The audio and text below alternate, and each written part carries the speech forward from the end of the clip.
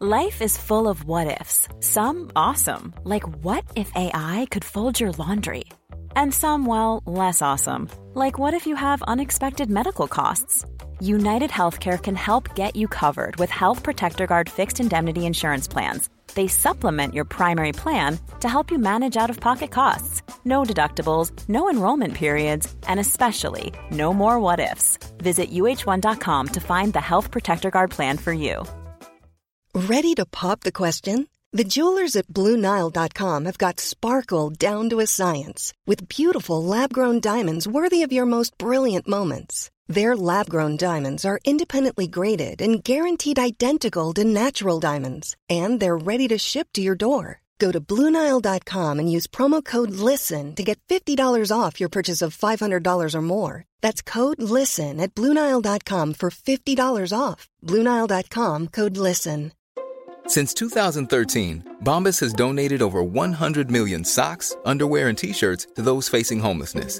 If we counted those on air, this ad would last over 1,157 days. But if we counted the time it takes to make a donation possible, it would take just a few clicks. Because every time you make a purchase, Bombas donates an item to someone who needs it. Go to bombas.com/ACAST and use code ACAST for 20% off your first purchase. That's bombas.com/ACAST, code ACAST. This is the Colgrave Seabrook Foundation podcast in association with Hort Week, the industry's leading trade title. This podcast is brought to you with the help of our sponsor More People, the market leaders for professional recruitment across the UK and internationally. They specialise in horticulture, fresh produce, food, agriculture and garden and leisure sectors. For more information, please visit morepeople.co.uk. We know that plants are under threat. The amount of species that are at risk at the moment is horrific, and no life on Earth survives without plants.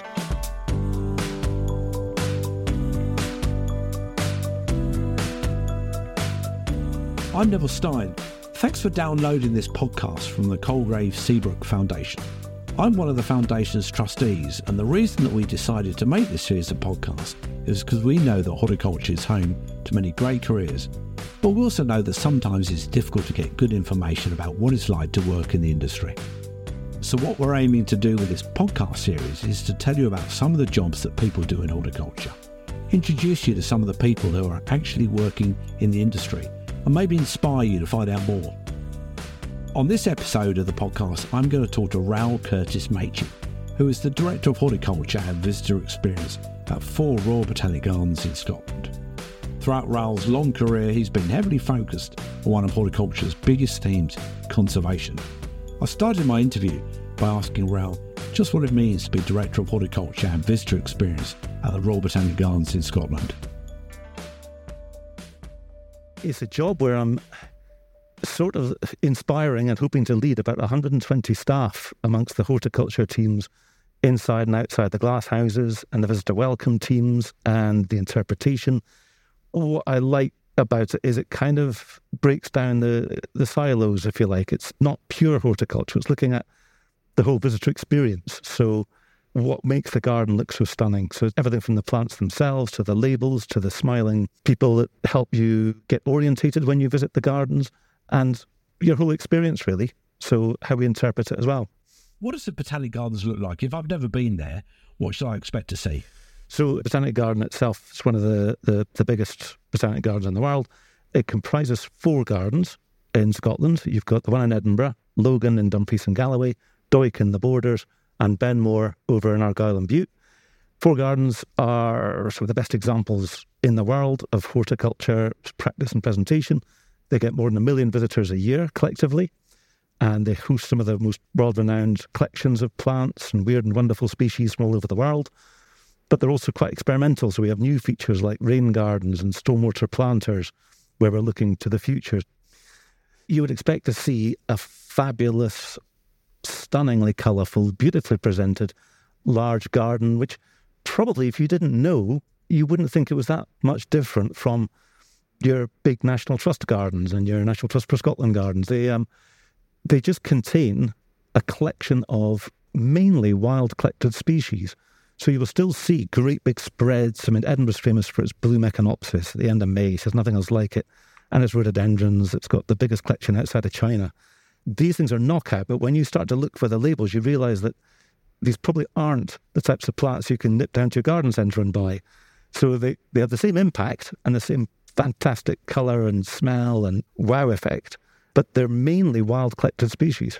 How many different types of plants will I be seeing then as I wander around the gardens? In the botanics in Edinburgh, we've got hundreds of thousands, about 200,000 species now are in each of the gardens, but growing all the time.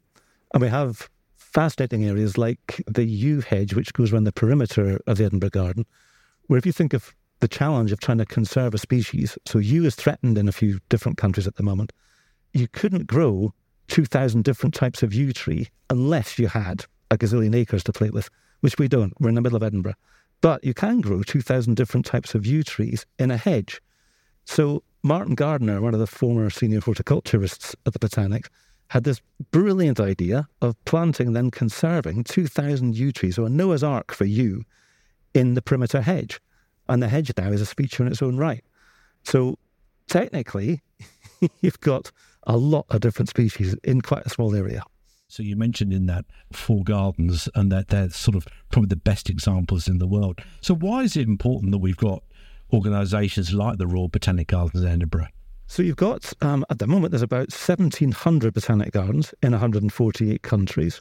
And what botanic gardens do, they really, if you look at our basic mission, it's to explore, conserve and explain the world of plants for a better future. Now, we know that plants are under threat. The amount of species that are at risk at the moment is horrific. And no life on Earth survives without plants. So sometimes you can get a bit, inured to this. It's like watching too many war things on TV and violence on TV. You can get too used to it, but that's a shocking statistic. Plants really can't defend themselves. We're busy ripping up their landscapes and their habitats, and we're still discovering new species out there.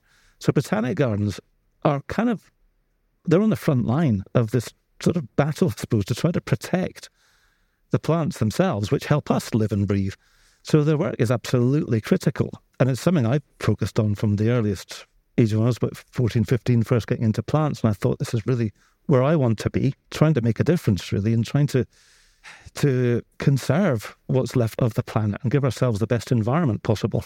Is that happening in far off distant lands, or is it happening up there in Scotland? Historically, it was probably more done internationally. We work in partnership with 34 different countries for science, research and horticulture, but we're doing a lot of conservation of species in Scotland and in the UK at the moment. So we have a programme called the Nature Restoration Fund, where we're looking at species that are threatened in the wild, like the alpine sow thistle and the aran sorbus.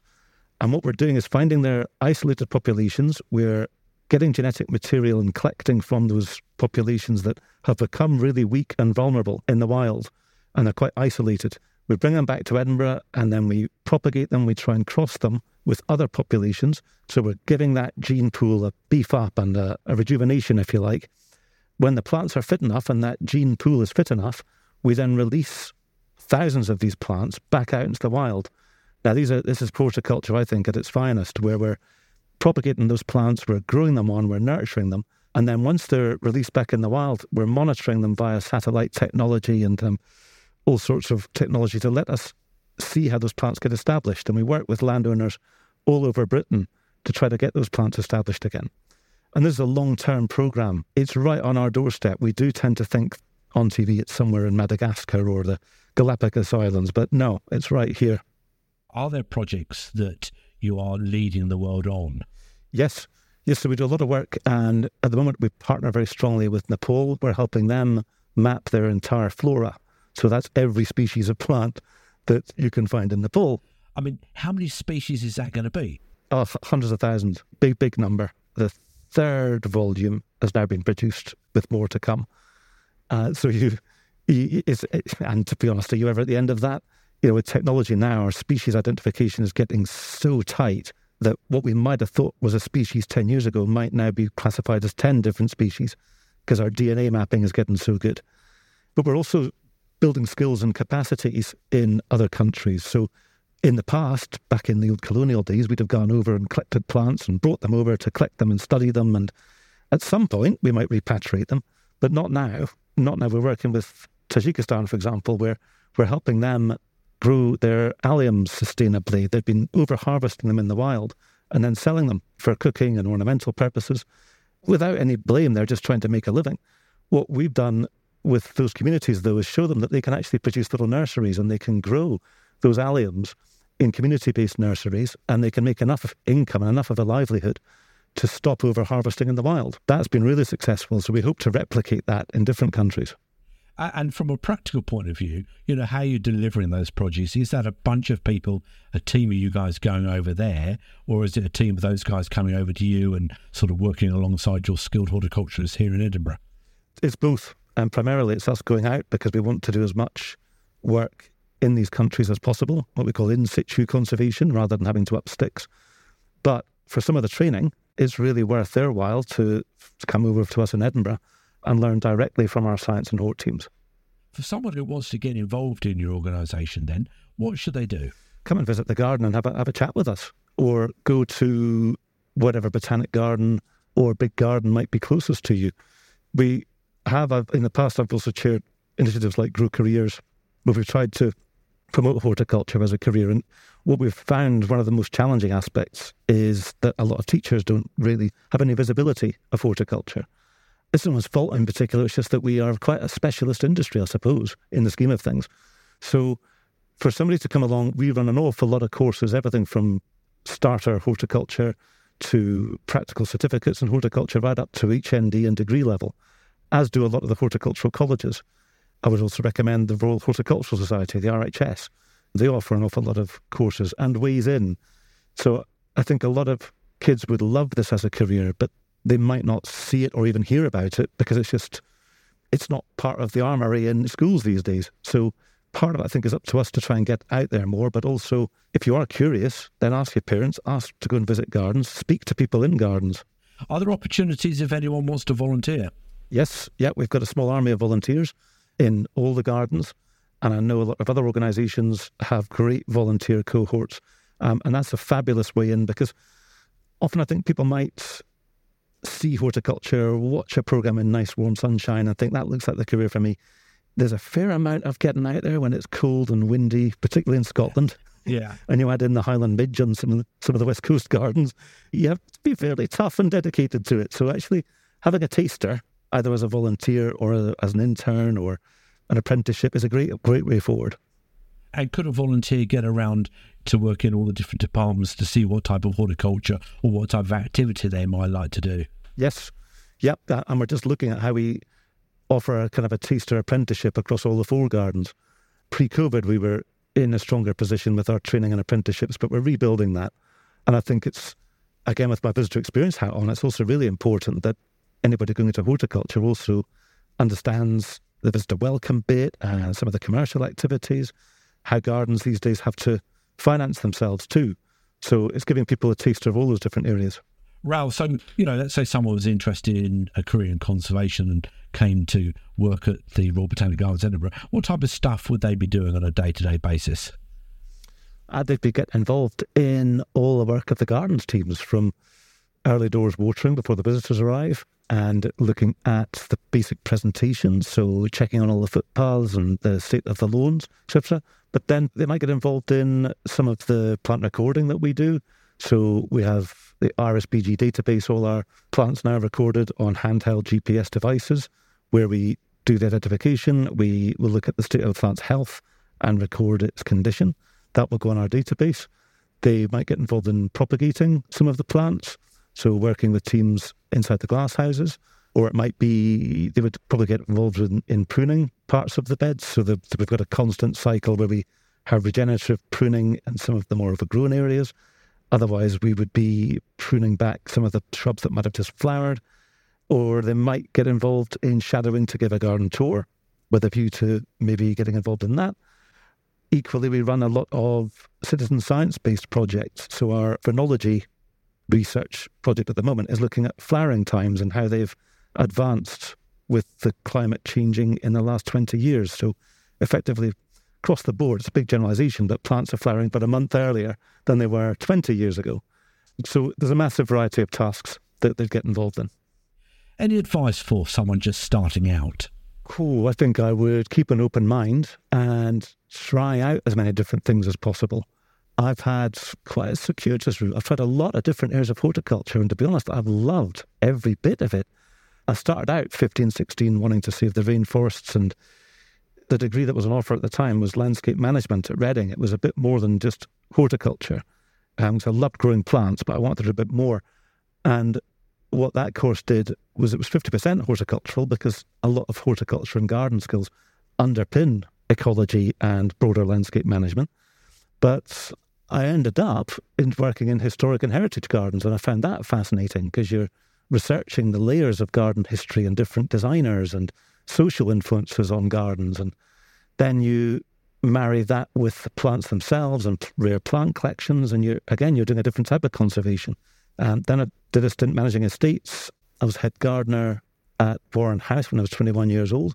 So I then realised that you needed to learn people management skills. There's quite a lot other than horticulture skills that you need to learn as you progress through life. Do you still see yourself then as a horticulturist? Because presumably on a day-to-day basis, you're very much more involved in management. Yes, I am. I'm part of the executive leadership team at the Botanics, so we have an awful lot of more strategic meetings where we're looking at the numbers and the visitor flows and budgets and making those sort of bigger organisational decisions. But also, I'm an inspiring leader to the different horticulture teams, and there are 90 horticulture staff in the Botanics.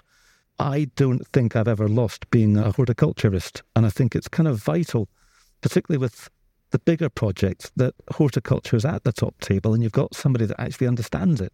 Because otherwise you end up with a lot of generalists and a lot of project management skills, a lot of generic stuff, which yes, you need, absolutely you need it. But if horticulture is lost, you can make some big mistakes. If you get the glass specification wrong for a glass house, you could be having 50 years worth of grief with plant collections and watering systems. And so you have to absolutely keep your horticulture right up there with all your other skills. That's wonderful to hear you still feel that after all these years in the industry, you still, at your heart, you are a horticulturist. Thinking, about that a bit more, in reality, what do you most like about your job now?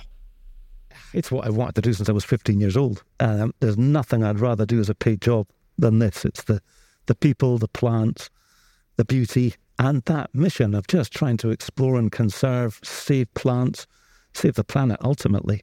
It's just such a buzz. That's really good. So the final question I've got for you is, what was your best day at work? Best day? Well, I've got so many things to choose here, but I'm going to pick a day that I had when I was Director of Horticulture at the Horticultural Trade Association. And we were working internationally. I was doing a lot of work in other countries, helping them with their industries.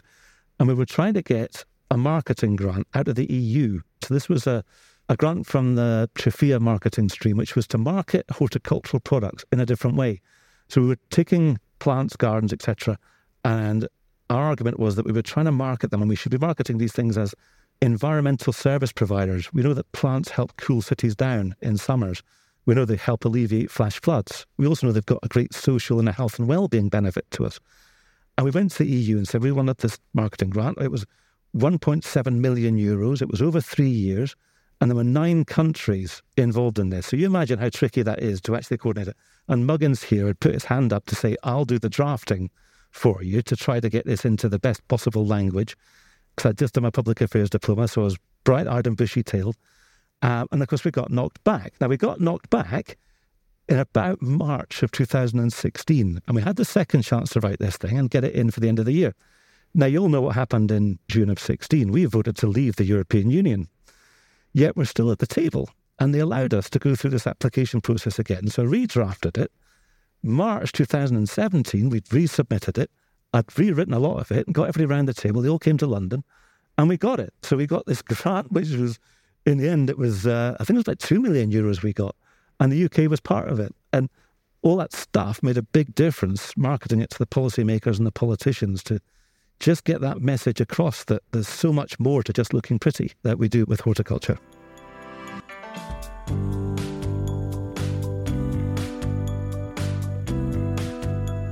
Thanks to my guest this week, Raoul Curtis-Machin, the Director of Horticulture and Visitor Experience at Royal Botanic Gardens, Edinburgh. We'll put a link to their website in the show notes. If you enjoyed listening, this podcast is part of a series of interviews with horticultural experts. Find them wherever you found this one. I'm Neville Stein, one of the trustees at the Colgrave Seabrook Foundation. Thanks for listening.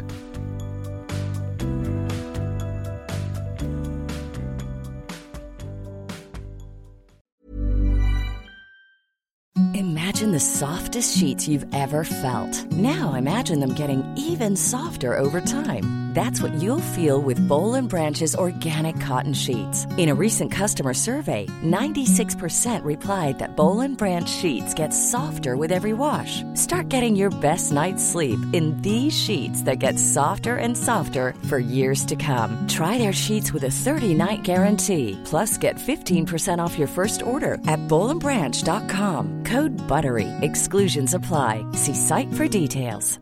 Even when we're on a budget, we still deserve nice things. Quince is a place to scoop up stunning high-end goods for 50 to 80% less than similar brands. They have buttery soft cashmere sweaters starting at $50, luxurious Italian leather bags, and so much more. Plus, Quince only works with factories that use safe, ethical, and responsible manufacturing. Get the high-end goods you'll love without the high price tag with Quince. Go to quince.com/style for free shipping and 365-day returns. Even when we're on a budget, we still deserve nice things. Quince is a place to scoop up stunning high-end goods for 50 to 80% less than similar brands. They have buttery soft cashmere sweaters starting at $50, luxurious Italian leather bags, and so much more. Plus, Quince only works with factories that use safe, ethical, and responsible manufacturing. Get the high-end goods you'll love without the high price tag with Quince. Go to quince.com/style for free shipping and 365-day returns.